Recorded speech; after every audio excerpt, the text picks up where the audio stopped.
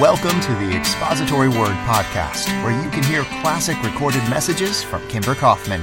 Throughout these messages, Kimber faithfully follows the text to deliver God's message and to practically apply it to life. I found this verse this week. My heart is, all week long, I've rejoiced on this one verse. In this way, love is made complete among us, so that we will have confidence on the day of judgment, because in this world we are like Him. We trust you will enjoy listening to these classic recordings, and in just a moment we will join our teacher with the message. We believe that some of our listeners may have additional recorded messages from Kimber at home. If you have a cassette and would consider sharing a recording with our audience, please contact us through our email at theexpositoryword@gmail.com. Today, Kimber continues teaching through the Word, and our hope is that you will be challenged and encouraged by listening in. Let's turn now to Kimber. Before we study God's Word today, let's just ask Him to help us now, okay? Our Father, save us from just externals. Save us from going through the motions. And may, as we contemplate and meditate, and as your Word of God is expounded, then would you help it to sink into our hearts and get a hold of us down deep. We often think of the work that we want you to do through us. We pray now you do a work in us as we study. We pray this in Jesus' name. Amen. People often say to me, we're church shopping. That's what they say. I meet them. How are you? Good to see you. How'd you hear about our church? We're church shopping. That's what they tell me. And I know what you mean by that. It means a couple of things. One is you've just moved to town and you're looking for a church. Another is you're recently converted to Christ. You know you should be going to church, and so you start looking for a church. Another is you're tired of your old church and you want to find some new freshness. I'm not sure what it could be, but more than that. But it's at least those things I know for sure. But something that is a little bit perplexing to me is this. The questions that people ask me in regards to what they're looking for in a church. It always amazes me. For instance, they never seem to ask about theology, but there are lots of questions about programs. What program do you have? What can you do for me? Is normally what is said. And I think it's not that people are bad. I think there's a mindset in our country today that the church is there to serve me. People ask me about issues rather than theology. For instance, people will say to me, where do you stand on politics? Do you want me to tell you how I voted? I'm not sure what they want exactly. They say, where do you stand on abortion? One big one I've gotten is they name a certain individual. Where do you stand on Bill Gothard? Where do you stand on such and such? And they ask questions like that. Who? So-and-so. I've never been asked ever, where do you stand on the person and work of Jesus Christ? But I've been asked about a lot of other people. It's common to hear people say, how's your youth program? Do you have a choir? What about this? What about that? And sometimes I will tell you, it sort of gets at me. And if you're here today and you ask me one of those questions, don't let this discourage you, because you're not alone. Many people have asked. But I can often tell you that it sort of gets at me sometimes because I feel like I'm supposed to be a salesman. And I'm supposed to sell the College Park product and convince them that this church is for them. Now, in my heart, I really want them to think that. And I wish that truly there was things happening here and hope that would cause people to really be changed into the image of Jesus Christ. But I can honestly say I have never had anyone ask me about what should be going on in a local assembly as the Apostle Paul lays it out here in Ephesians 4:12 through 16. Nobody's ever asked me that. Jesus Christ said, I will build my church and the gates of hell will not prevail against it. Now let's look and see what is supposed to happen in this church. Ephesians chapter 4, go back to verse 7. Look what he says. The scripture says, to each one of us, grace has been given as Christ apportioned it. Now we studied that a few weeks ago. And then we studied last week this very difficult section, verses 8 through 10, which talk about how God gave the Levites to Israel, and He's given apostles and prophets and pastor teachers and evangelists to the church, to God's people, so they could be built up.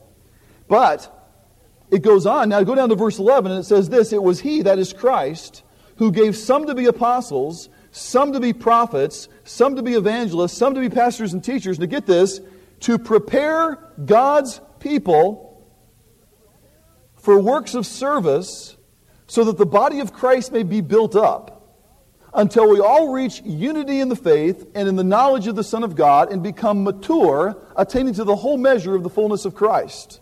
Then we'll no longer be infants tossed back and forth by the waves, blown here and there by every wind, and caught up in the cunning craftiness of false teachers. The good question to ask yourself is this. Biblically speaking now, what does this passage say? What is a pastor to do? He gave pastor teachers to the church. What is the pastor teacher to do? Now, that's interesting to ask. You go to church, you better know, hey, what's the blueprint? What's the cut down? What are we supposed to actually know about the church? Well, and we can say it like this. What is to be happening in the church? What is supposed to be going on? The first thing I want you to see is this. It says there in the text, verse 12, that these men were given to the church. If you look at verse 11 and use your mind and then look at the verse 12, the men were given to the church, the pastor teachers were given to the church to prepare or / you could say equip God's people. Now, that is a very interesting word because it's the word used to talk about the setting of a broken bone. It's the word used about mending a broken net. It's the word that is used it means to make perfect or to outfit or to equip. The best illustration of what this word means is this. Imagine you were going to go camping in the Colorado mountains next week. And instead of coming here for this to be a church, you came here and this was a camping store. And I was just an absolute expert. I mean, I was like Mr. Mountain Man himself. And you came in and said, oh, do you have one of these? No, what are these for? Oh, do you have one of those? And I would sell you a lot of things if I was running a store. And those things were going to help you to be equipped so you could go out and handle things in the mountains. Now, that's what this word means. The pastor has been given by Jesus Christ, by His grace, to the church, and along with the apostles and the prophets and the evangelists. But he's been given to the church for the sake of equipping people so that they can do something.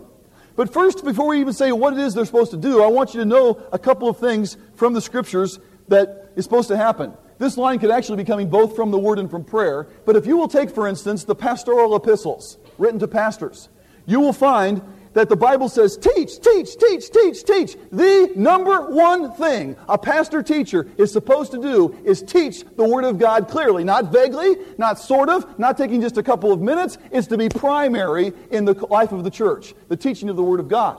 It is to be something, in fact, the apostle says to Timothy, you teach the word in season, out of season, reprove by the Word of God, rebuke by the Word of God, exhort by the Word of God, encourage by the Word of God. In other words, be using the Scriptures continually to instruct people. It also teaches us very clearly that we're also supposed to be spending a great deal of time in prayer for those people that we are shepherds over. To give you an illustration, in Acts chapter 6, the church was growing and was getting so big. And the apostle said, look, we can't continue to do all of these more menial tasks. We've got to set aside ourselves to do two things, to teach the Word of God and to pray. So let's get some deacons. And the deacons are to do the service work so that the men that are teaching the church, the apostles, could spend that time teaching and praying for God's people. Now, I want you to know that this idea of the Word of God being taught to you and godly men who Christ has given to the church praying for you is extremely important in the Scriptures. It's tremendous key to your maturity. If you think, I'm just making that up because that's my job and I want you to feel like I have an important job, it's more than that. You watch as we follow this text, you'll see exactly what it says. It goes on to say, also I want you to know, that trials and suffering, which come from God's sovereign hand, also prepare you and equip you. In fact, if you would study James chapter 1 about trials, it says these trials have a work in your life to equip you or to prepare you or to perfect you. It also goes on to say in 1 Peter 5:10 that after you have suffered in the will of God for a while, you would be perfected or completed. One thing that American Christians do not understand is this. They want to go deep into the Christian life, and yet when trials come, they want to run. They want to go deep into the Christian life, but when sufferings come, they can't stand it. And we want ease, we want peace, and somehow you've got the idea that if you really live a good Christian life, if you're really in the center of God's will, that somehow you're not going to have a problem. That somehow you're just going to go through life in ease. I want to tell you, according to that, the Apostle Paul must have been a terrible sinner. He was all the time in problems. Read about what it says. He was shipwrecked. He was beaten. He was hungry. He was left for dead. All kinds of troubles came into his life. What should we say to him? You weren't living the abundant life, Paul. No, he was living the abundant life. He'd been beaten, scourged terribly. And he's thrown in prison, and he's locked up with his friend Barnabas, and he stands there at midnight singing praises. It wasn't that his circumstances were good. It was that inside he had fellowship with the Lord Jesus Christ and knew that all of these things came from a sovereign God. So how are you to be equipped? You're to be equipped by the Word being taught. And I want to just say this. There is such a de-emphasis today on teaching the Word. More and more, I will tell you, I don't know what's going to happen if I keep doing this by the time I'm 60 years old. I'm not sure what's going to happen because there is more and more of a group of people that are saying, oh, you're so emphatic. Oh, back off a little. Oh, don't be quite so bold. In fact, I get more and more asked to speak at other churches and other places. This afternoon I'm going. And you know what they say to me? They say things like this to me. We want you to come and we appreciate you, but could you keep it light? That's what they say. And I'm not quite sure what they mean by that. What do you mean, keep it light? Do you like light beer so you don't gain any weight? What is it that you want? I'm not sure.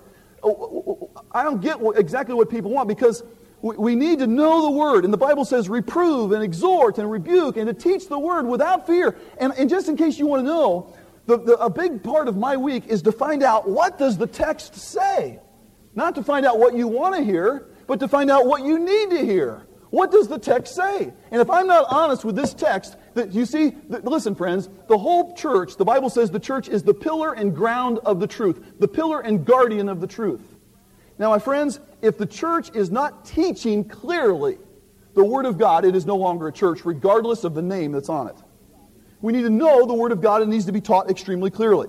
Now, so let's get back to this point now. What's a pastor to do? What's to be happening in the church? Well, you're to be preparing God's people, and you're to be, the gifted men part is the word and the prayer. And by the way, there's nothing mentioned about programs. There's nothing mentioned about have all this. Now, there's nothing wrong with those things. But the main thing is the preaching and the teaching of God's Word. Now, look what happens. Is the pastor supposed to prepare, what is it, that pastors are supposed to equip God's people for? So that God's people can do works of service. You know what this word is? It's actually a word ministry. Now, the King James, which I love and I quote often from the King James, but it really misses it badly on this point. Because the King James leaves the impression that the pastor-teacher is to also do the work of the ministry. But it is extremely abundant in the text when you study it carefully that the pastor-teacher is to equip God's people so that God's people, the lay people, are to do the works of the ministry. That is extremely important that you understand that point. In fact, I'll tell you, who is really in the ministry? The lay people. People say to me, what do you do? And I hate to tell them because they treat me terrible after I tell them. They go, you're a pastor. Oh, a pastor. Sorry if I said something. They say, and then they say, what kind of pastor? And if I say I'm a Baptist pastor, then I just, I know what it is to be prejudiced against, you see. And then, I hate to say that. I sort of walk around thinking, doggone, here's another friend I've lost. I don't have a chance. But I want you to know something. The Bible is clear that the saints are doing the work of the ministry. The book of Acts is so powerful, the church is so powerful because like an ant farm where all the ants are working. And like a bee hive where all the bees are doing their job and every part. In fact, if you look at the last part of verse 16, it says when every part does its work. And the point is everybody's to be involved. Not 10 to 20% that run the church, but everybody is to be involved using the gifts God's given them so that you do the work of the ministry. People often say to me, and I tell you, it's such a burden to me because I'm not very good at a lot of this stuff. And they say to me, well, we think this needs to be happening in the church. And I always say, then why don't you do it? You see? I'm going to teach you. I'm going to instruct you. I'm going to keep you in sound doctrine. I'm going to keep you according to what the Word of God says. You're supposed to be doing the work of the ministry.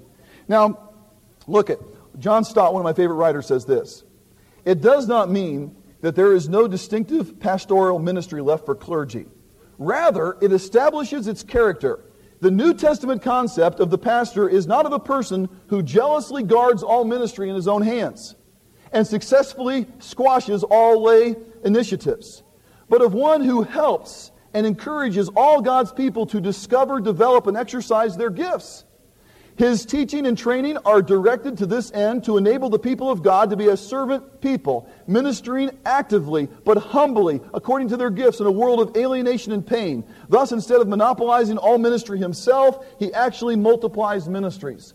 A powerful church is not when you've got a dynamic staff. A powerful church is when there is a staff leading the people so that the saints are teaching the people and training the people so that they are doing the works of the ministry. And so that's when the church is most powerful. And we've got this idea someday, I need to evangelize my neighbor. Pastor, could you come over? I'd like you to witness to my neighbor. Where do we get that idea? Why don't you witness to your neighbor? You see? That is so important. A lot of people think this. Here's the picture of the church. Here's a big school bus, and I'm the driver, and you're all in it. And I get in there and say, hey, fellas, you ready to go today? Where are we going, Pastor? Well, you just follow me. Be quiet. No talking, please. Back there. You this side, too. And we're driving down the road. What are we going to do now, Pastor? We're going to turn here. And a lot of people think that's the idea. That isn't the idea of the church. It isn't at all. Now, there is a tension I want to say. Last week we saw verses about the authority of the pastor, that you're to be submissive, that there is to be clear leadership that is to be obeyed when you are persuaded according to the Word of God. But on the other side of the coin, I want you to see also that there's a tremendous emphasis that the real people that are in the ministry, the real people, it's not somebody that's, the person set aside fully and taken captive that we studied last week, are those to train saints so that they can do the work of the ministry. Now, I hope that you got that, because look what happens. When that happens, and you can follow right along in your text, look what it says. Resulting in the body of Christ being built up. What happens when the pastors train the people so that the people are doing the work of the ministry? The body of Christ, everyone who is in Christ Jesus, is built up. That's the word edified. It means to build a house. Listen, my friend Spurgeon said this. I want every member of this church to be a worker. We do not want any drones. If there are any of you who want to eat and drink and do nothing, there are plenty of places elsewhere where you can do it. There are empty pews about in abundance. Go and fill them, for we do not want you. You see, there's something wrong if somehow you think that your view of church is like this. And by the way, this was my view of church. Until I came to love Jesus Christ, until I came to trust Jesus Christ, I hated church. I tried everything I possibly could. I often had those Sunday morning illnesses. You know what they are? You get sick on Sunday morning, you miss, and then you come, and then you feel better all Sunday afternoon, and then just about 6 o'clock Sunday night, you get it again. You ever notice that one? Some of you notice it, some of you don't even know what I'm talking about. Well, I will tell you that my attitude of church was get it out of the way. I had enough of a conscience that I couldn't enjoy my day off if I didn't go to church. But at the same time, I hated it. I just wanted to get it out of the way. And there is an attitude today by people that says this, what can I get out of church? And there is an attitude today, what will the church do for me? And I just heard of a true story. A man said there was a group of men playing tennis. Everybody knew one of the men was a pastor, and they play every single week, and they all sort of knew each other. And the one man who went to a different church than where this guy pastored said, we have just got this new deal, and it's absolutely the greatest in the world. They go, what? You wouldn't believe the new deal we got. We got a Saturday night service now. And all you have to do, you're guaranteed from the time you walk in the parking lot that you're out of there in 1 hour. I mean, you're back in your car in 1 hour. That thing is over. And you're covered for the whole week. And you're back in there and you're out of there. And man, it is the greatest thing. I have all day Sunday to go fishing now. It's fantastic. You see, that's the attitude. You go to church to get your conscience clear, to get it out of the way.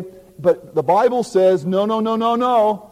The reason for a pastor teacher in your life is to equip you. It's to cause you to be able to understand truth, grow up in the Lord so that you can do an effective ministry everywhere you are. Think of how much more powerful the church is, where all of the people, think how many people I'll meet this week, compared to think how many people all of you, and first service was bigger than this one. How many people in first service, all the people you guys will meet, those combined. Think of the difference. And the church is powerful when everyone is doing the works of the ministry. Now let me get this one more time and make sure you get it. Look. What's to be happening? The pastor-teacher is to be equipping the people by the Word of God and prayer so that God's people do works of service, resulting in the body of Christ being built up. Now, look at this, because it gets pretty great. It gets pretty exciting here. And that is this. Look at the goal. The goal is this. And you can follow along in your Bible or you can read up here because it's the same thing. Look what it says. The goal is until we all reach unity in the faith, now get this, and the knowledge of the Son of God, and become mature. Now there's the goal. The pastor-teacher trains the people so that they're in the work of the ministry, the body of Christ is built up, and then until, and by the way, until we all reach, that word reach is found 9 times in the book of Acts. Every time it's talking about people going on a trip and reaching their destination. And the point here is this, until we reach this destination, what is it? Unity of the faith, knowledge of the Son of God, and becoming mature. Now this unity in the faith is important. It's unanimity, it's agreement, it's increasing dependence on understanding the verses 4 through 6 of chapter 4. Go back to verses 4 through 6 and look what it says. There is one body, one Spirit, just as you were called to one hope when you were called, one Lord, one faith, one baptism, one God and Father of all who is over all and through all and in all. Now, that's it. That's the faith we're talking about. In fact, I've used this in the past, but this is such a good one to fit this. I want to make sure you get it. Here is a good illustration for you. And some of you that have seen it, don't just turn your heads and turn me off here a second. Look, I want you to think of an inverted pyramid. Take a pyramid and put it upside down. And here's the foundation of that pyramid. The foundation of the pyramid is this. There is a God that created us. If we don't have this, if God didn't create us, then we're not even here. I mean, there's no sense in us. This Jesus Christ stuff is a bunch of baloney. Okay? Second thing is this. We have fallen.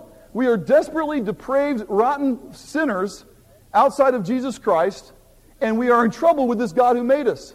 Now you can't change that. If we're good people, then Jesus Christ, we make a monkey out of him. And look at this. How can fallen man get right with this Creator God? Through the person and work of Jesus Christ. The center stone of the pyramid is redemption. Through the person and work of Jesus Christ. The person who is God and man, not 50-50, 100%, and the work, what He did. He finished it. It is finished. And no longer do you need to do anything to gain forgiveness. You just need to trust Him. Now, look. He began all things in creation. We look to our origins as why we exist because of creation. He's coming again one day. He is going to culminate history, and we know that He's going to conclude all things. And look at this. Why we live, the authority of the Word of God. That's why we study it carefully like we're doing it this morning. And the love is the mortar that holds all of this together. Now look, please get this. Because when the Bible says unity in the faith, it doesn't mean that you have to be with a group of people that hold all these different rules of do's and don'ts that you have. It doesn't mean that you have to have certain views on music. It doesn't mean that you have to have a certain view on church government or different on spiritual gifts. My heart is grieved, and there are people in our church week after week who've got this attitude, and my goal as your pastor is to get that out of your heart. And that is this: unless you're just like me, you're a da-da-da, da-da-da, da-da-da. And there's a whole bunch of theological terms put in there. And unless you're just like me, I can't learn from you. You're no good. You're really not as spiritual as me because you don't understand some deep truth that I know. My friends, if you've got that attitude, you need to repent. Because I'll tell you, we can learn from everybody in the body of Christ. Or you're trying to say that there's part of the body of Christ you don't need. Now, you may not agree with everyone in the body of Christ, but you need everyone in the body of Christ. And the fact is this, friends, that you may differ with even somebody here, eternal security, election, and free will. And I have pretty strong opinions about all that. But you know what? People that I disagree with are going to be in heaven, and I'm going to get along with them then. So I might as well learn to get along with them now. And what about this? Different views on sanctification. There are certain teachings that I hear about sanctification. I'll tell you, I have to turn off the TV to sort of tell you where I'm getting them. Because it hurts me to see people teach the Word of God that inaccurately. And there's going to be all these differences. And here I want you to see this teaching this is unity. We're unified here. We may disagree there, but the person of Christ is so important. We are so committed to the cause of Christ. Now, I will say this. If someone is off on the person of Christ, it's my job to rebuke them. And if someone is off on how to be redeemed, my job is to rebuke them. If someone's saying man is good, then it's my job to rebuke them. And there's some terrible heresy here that we've got to fight. And I'm not just saying we're milquetoast and we fall over. And we just say, oh, it's okay, you're sincere. No, we stand for the truth, but we allow room for differences. And I'll tell you, friends, we need it. We need that unity. In fact, listen to this. I love this. Ian Murray said this about the importance of unity in the church. Listen, hang on. I'm wearing my voice out. He said this. In our day, piety is too often thought of as a purely personal, get this, piety is often thought of in a purely personal way, and the church is spiritualized into some vague concept of communion of all believers, each of whom is individually related to Christ. The Christian's duty towards the church is something which comes well down the scale of priorities and is separable in the common way of thinking from loyalty to Christ. In other words, listen, you can be committed to Jesus Christ without being committed to His church. Oh, individual relationship with Christ, got to have it. Being committed and under the authority of a pastor teacher in a local church, no, I can do it by myself. Now listen to what he says. The whole orientation of Puritan spiritual character was different at this point. The church and her visible biblical structure, seen in her ordinances, her unity, her preaching, and her discipline, was in the forefront of their thinking. Her strength and purity must take precedence over all considerations because she is the church of Christ. Her welfare is bound up with the honor of her head, in whose name and according to whose will all her work is performed. Now, the glory of God is in the church. That's what the Bible says right here in Ephesians 3. The work of God is through the church. And it's important that we understand the fact that there's this unity among everybody who's in Christ Jesus. And you know, listen now, it just drives me to batty. I guess I don't know what else to say, but it drives me batty to think of Christians up here who are going, oh, you don't believe this? Oh, well, you hold that? And there's some Christians that they can tell you the exact amount of beat that's allowed in every musical song you should ever listen to. But you know what? You can ask them, you can look at them and see if they love people and they don't love people. You can look at them and you can say, are you a humble person? Is there the humility of Christ in your life? And they aren't. You can ask them, are they a grateful person singing back the praises of God? But but that doesn't matter. You know, humility, love, gratefulness, let's don't get robbed. But I've got this right here, Helen. You better listen to me. What a bunch of baloney. How sad that it is. And my friends, it's that balance that I want you to get to see. And hang in there, because I thought we were going to get through verse 16. We're only going to get through verse 13, but just hang in there, because I want you to see two more things. Look at this. Here's the goal. The pastor-teacher teaches the saints. They do the work of the ministry. The body of Christ is built up. And what happens? We're unified in the faith. And secondly, look at this. The knowledge of the Son of God. A rare term for the Apostle Paul to use. He doesn't talk about the Son of God a lot. And not only this, the word knowledge there is not the word just to know intellectually. It's the word knowledge, and that is this, to know intimately. It's more than just a collection of dogmas. It's not just knowing, do you have some kind of constitution you all agree to, and let's all, yeah, we believe in this and we believe in that, and affirming all these things. That's fine, but now listen, it's more than that. It's also knowing God. It's also knowing the Son of God. I may have worn you out with some of these quotes, but listen to me carefully, because I love them. David Brainerd. And I've said this so many times that a lady in the church fixed this up for me on one of those cross stitches, and it's up in our bathroom, and I see it every single morning, and I love it. It's one of my all-time favorite quotes outside of biblical revelation, and it says this: I rose early this morning to seek the one in whom my soul loves. Oh, who would not rise to meet such company? Now that's quite a difference than grabbing your daily bread, reading through it, and checking off that you had your devotions. You didn't just have devotions, you met the one you love. You met Jesus Christ, the Son of God. And the goal here is that the word knowledge, now please get this, it's intimate knowledge of Jesus Christ. That you would really know Him. I quote Spurgeon all the time, but hang in there with me. Here's another one. I've used this one, but listen to me. He says, if you wear the livery of Christ, you will find Him so meek and lowly of heart, and you will find rest unto your souls. He is the most magnanimous of captains. There never was His like among the choicest of princes. He is always to be found in the thickest part of the battle. When the wind blows cold, He always takes the bleak side of the hill. The heaviest end of the cross lies ever on His shoulders. If He bids us carry a burden, He carries it also. If there is anything that is gracious, generous, kind, tender, yea, lavish and superabundant, you always find it in Him. I must admit to you, I was turned off with going to church. I was turned off with Christianity. The whole thing was boring. I wanted to get out of church as fast as I possibly could. I wanted nothing to do with it. But I'm going to tell you, somehow, God in His grace helped me to see Jesus. I don't mean see Him physically. I mean see Him with the eye of faith as the Scriptures described Him. And there is no one as lovely as He. There is no one who has been so consistent to me as Jesus Christ. No one as faithful as Jesus Christ.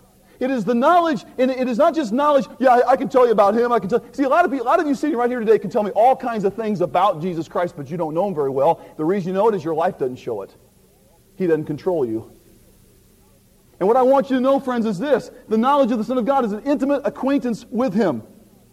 Again, Spurgeon said, the knowledge of God is the great hope of sinners. Oh, if you knew Him better, you would fly to Him. If you understood how gracious He is, you would seek Him. If you had any idea of His holiness, you would loathe your self-righteousness. If you knew anything of His power, you would not venture to contend with Him. If you knew anything of His grace, you would not hesitate to yield yourself to Him. Another writer says, Voss says this: all the demands of the people are summed up in this one thing, that there should be knowledge of God among them. And he goes on to say this, listen, there is so fundamental a law that holds true even in idolatry. And you know what it is? It is this: as your God, so will your character be. Did you hear me? As your God, so will your character be. One of the reasons that the goal of the church is for Christ, Christ who gave these pastor teachers to the church so that they could equip the saints, so they could do the work of the ministry. One of the goals of all that is that the church would know intimately Jesus Christ. They would know how wonderful He is. Have you personally trusted Christ as your Savior? Have you come to Him and know without a shadow of a doubt that He is not some far-off God, far away, looking at us from a distance, but He's a God that knows you and loves you? Do you know that about that? Do you know about Him? Because I'll tell you something, friends, the reason the knowledge, the intimate knowledge of the Son of God is so important is because you're going to become like the God you say you believe in. And the reason why Christianity, by the way, is such a turnoff in so many ways to me, and I'm sure to you, is because the knowledge of God is something other than it is pictured in the New Testament. We've got to know Him. We can't emphasize enough how important it is that we adorn the knowledge of God and love and worship Jesus Christ. And if I could be a pastor that could paint Jesus Christ out before you so that you just loved Him more week after week, what a wonderful thing that would be. Now, look at this. Last point here is this. You become mature. Look, now get this. The pastor teacher equips the saints so they do the work of the ministry, so the body of Christ is built up, so that the goal being unity in the faith, knowledge in the Son of God, and maturity. And how is that maturity described? Like this. Described, look at the verse, as attaining to the whole measure of the fullness of Christ. Maturity. Growth. You've heard me say Christianity is 3,000 miles wide and 1.5 inch deep in America. And the reason it is because we aren't mature. We don't know God. We're fighting and bickering over things that aren't important to the heart of God. And so I did a little study on this word mature. And I studied it out. It's an interesting word. In fact, before I even tell you about that study, let me show you a couple other things quickly. It's this. You know this famous verse? Everybody loves it. And we know that in all things, God works for the good of those who love Him, who have been called according to His purpose. You know that verse? Everybody loves to quote that verse, right? Do you know what the good is? Do you know what the good is in verse 28? Look at verse 28. We know that in all things, God works for the good of those who love Him. You know, I always used to think that meant that if you got a flat tire, the guy that stopped to help you, you'd end up witnessing to him and he'd get saved. Or if you got a flat tire, that you'd look over and there would be a wallet, and you'd check it out, and there was millions of dollars in it, and the guy had died and left it to whoever found the wallet. You know, those kind of things, right? Hey, first service laughed at both of those. You guys are dead. Wake up a little bit, all right? Those are funny jokes, all right? Now, real quickly, I want you to see what the good is. All things work together for good to those that love God. Look at the good. For those God foreknew, He also predestined to be conformed to the likeness of His Son. The good of verse 28 is conformity to Jesus Christ. In verse 29, all things work together for good so that you can become more like Christ. That's the good, you see. I found this verse this week. My heart is, all week long, I've rejoiced on this one verse. I'm putting together like a Bema Bible, and that is every verse about the judgment seat of Christ, just listed straight out for you. And look at this one. Here is one that you can know whether or not you're going to have confidence at the Bema. Do you know what? You can know now how you're going to do on the test. You ever take a test and you're wondering the day before, I wonder how I'm going to do on it? You can know now how you're going to do. Look what it says. In this way, love is made complete among us, so that we will have confidence on the day of judgment, because in this world we are like Him. In this world, you are like Him. So what does that mean? You can have confidence on the day of judgment, because you are like Christ in this world. That's powerful to think about, friends. That's powerful. Now, I did this little study quickly, and I'm going to run through it very fast. We may start on it again next week, but you got to go at least this far with me, because we made it that far in first service. What does the Scripture say concerning the description of the mature? You study this word out, and it means a full-grown adult, not a little baby. How do you know if you're mature? Let me run through this quickly, and if you don't get it, because I'm going to go fast, we'll start on there maybe next week. The mature is this. You understand that the message of the cross is wisdom. The mature understand that. That's what the Bible says. You study this word out. You think biblically through issues. You think carefully through issues. Right in the middle of this very difficult passage about spiritual gifts, it says, be infants in regards to evil, but be men full grown in regards to your thinking. So you know how to think through issues biblically. Listen, the reason why Christianity is so void in many of your lives, I want to challenge you with this. The reason why Christianity, you never have quite clicked in maybe. You know one of the reasons? Because you let your emotions lead you, and your brain is like a little peanut in regards to thinking through truth. And we need to think through truth so that we understand. Look at this. You have a passion to know Christ, and the goal of your life is to win the prize at the judgment seat.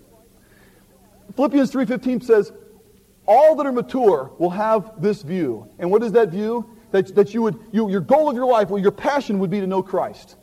And look at this. You are fully assured in the will of God. Paul says, Epaphras prays that you would be mature and fully assured in the will of God. So you come to be assured that what the will of God is for your life. You're not just tossed back and forth, as the Scriptures say. Look at these three from Hebrews 5. You have the understanding to teach others. And please get this. Can you teach anyone else? How long have you been a Christian? You can handle solid food compared to milk. In that passage, and milk is, by the way, the shallow little truths of just introductory things to Christianity. And you can distinguish good from evil because you've constantly used the Scriptures. Look at this. You know how to persevere in trials. I'll tell you, a characteristic of a man who is mature or a woman who is mature in the Lord is when trials come into their life, they don't give up. They don't just quit. They don't say, oh, woe is me. Look at what's happening. I thought, where's God? I thought I was supposed to, if you served Him, it was supposed to be wonderful. You see, perseverance in the most difficult trials makes you mature, the Bible says. And how about this? You can control your tongue. Those of you that are having a terrible problem with lust, with a temper, with some kind of problem, I want to give you a little insight here. The Bible says that if you can control your tongue, you can control your whole body. So instead of focusing on trying to stop something that you're doing that you know is wrong, how about focusing on controlling your tongue? Because if you can control your tongue, which gives in easiest to the passions, you can control your whole body. Now, something else I want you to see is this, and I would love to do a whole sermon on just these. You know, we could do that because there's so much good, juicy stuff in here. You're obedient to the Word of God. You love other believers. The Bible says you're mature if that happens. Now, I want you to get this because that's the thing here in verse 13. If you notice verse 14, it says you won't be like infants, being passed back and forth, tossed by the waves, in the cunning and the false teaching of men. Now let me have this little girl. I got a little illustration here. In first service, I got the little guy, and the little guy came on way too early, and I wore myself and him out. Now this is Katie. Katie's 19 months old. Look in your Bibles at verse 13. You're to be mature. Now look at verse 19. That you will no longer be infants. Mature is full grown versus infants. Now let me give you a couple of illustrations. I come down here. This, we'll just pretend, is cyanide. I don't know what cyanide is. This is that stuff that they have in the CIA. One little drop on your tongue and you're dead. It's got crossbones and skulls on it. And I come up to this guy named Dave and I say, Dave, want a sip? Dave, you ought to taste this stuff, man. It's awesome. Here. No thanks. Come on, Dave, take a little bit. No thanks. See, Dave, why not? Why didn't Dave take it? He's a man. Not as compared to a woman, but he's a man in the sense that he's mature and he knows that it's wrong. Now here's Katie. And I could say to Katie, oh, this is good, Katie. This is good. And remember, it's poison. She's going to die the second it touches her tongue. You want a sip? Well, she's pretty smart. Colin went right for it. He was a good illustration. Come on, have a little sip of water. Look at. No, she's a smart kid. Okay? Now, you're all looking up here at me and you're going, isn't he a cute little kid and all that? But I want to tell you something about Katie. Katie will be 21 years old tomorrow. Suddenly all of your looks have turned into despair. Because if this little girl is 21 years old, there's something radically wrong with her. She hasn't matured. Now let me tell you something. She can get tossed back and forth with the waves. You left me alone in this church all afternoon, I could get along. You leave Katie alone in this church all afternoon, she's going to be screaming, crying, distressed, discouraged because she can't handle it. And one of the things that the Bible says the goal of the church is that Christians would be mature. You would grow up. Why? So that you don't get tossed back and forth with every doctrine. I have people come say to me, well, this person was very sincere and they were a Jehovah's Witness, but they were very sincere. Let me tell you. Oh, but you don't know, Kim, they're such good people. This group over here, they're such good people you don't know. But they aren't teaching the gospel.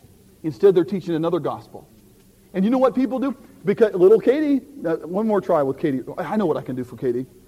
Cyanide is no longer in there. It's in a tablet form. It's right here. A little lifesaver. Lifesaver. As soon as she touches it, she's dead. You want it? Oh, I got the wrong kid. Everything this kid is, don't believe it, all right? But you see, friends, that's the goal. Maturity, development, so that so that we get past this stage. And by the way, the word used in description in the scriptures of this size child is someone who is still on milk. Now, Katie's got some choppers in there probably. She probably can start to eat. But it's someone that can't quite walk and is just starting to learn how to get off of milk. In other words, they're still on the milk. They can't eat real food. Okay? Thanks, Howard. Thanks, Katie. Thank you, Katie. Good girl. And the point is, how about you? Are you mature? That is God's goal in your life, for you to be mature. And the goal of this church is that you would reach unity of the faith, knowledge of the Son of God, and you would become mature. Let's pray. Thank you, Father, for not giving up on us. Thank you, Father, for putting up with our immaturity. Our Father, we pray to you in the name of Jesus Christ that you would work through those who come to this church, that they would be built up in the faith, that they would be mature, that they would learn how to be in the ministry and be effective where they are at work and every place they go. And that you would cause us, Father, not to be infants, but to take those that are newborn in Christ and have them grow up quickly in the faith. Thank you for being so good to us. Thank you for helping us and for not giving up and for being so patient to put up with so much of our childlike ways. We pray this in the name of Jesus Christ. Amen. And that concludes today's expository word. Please join us again for more classic recorded messages from Kimber Kaufman. Take care.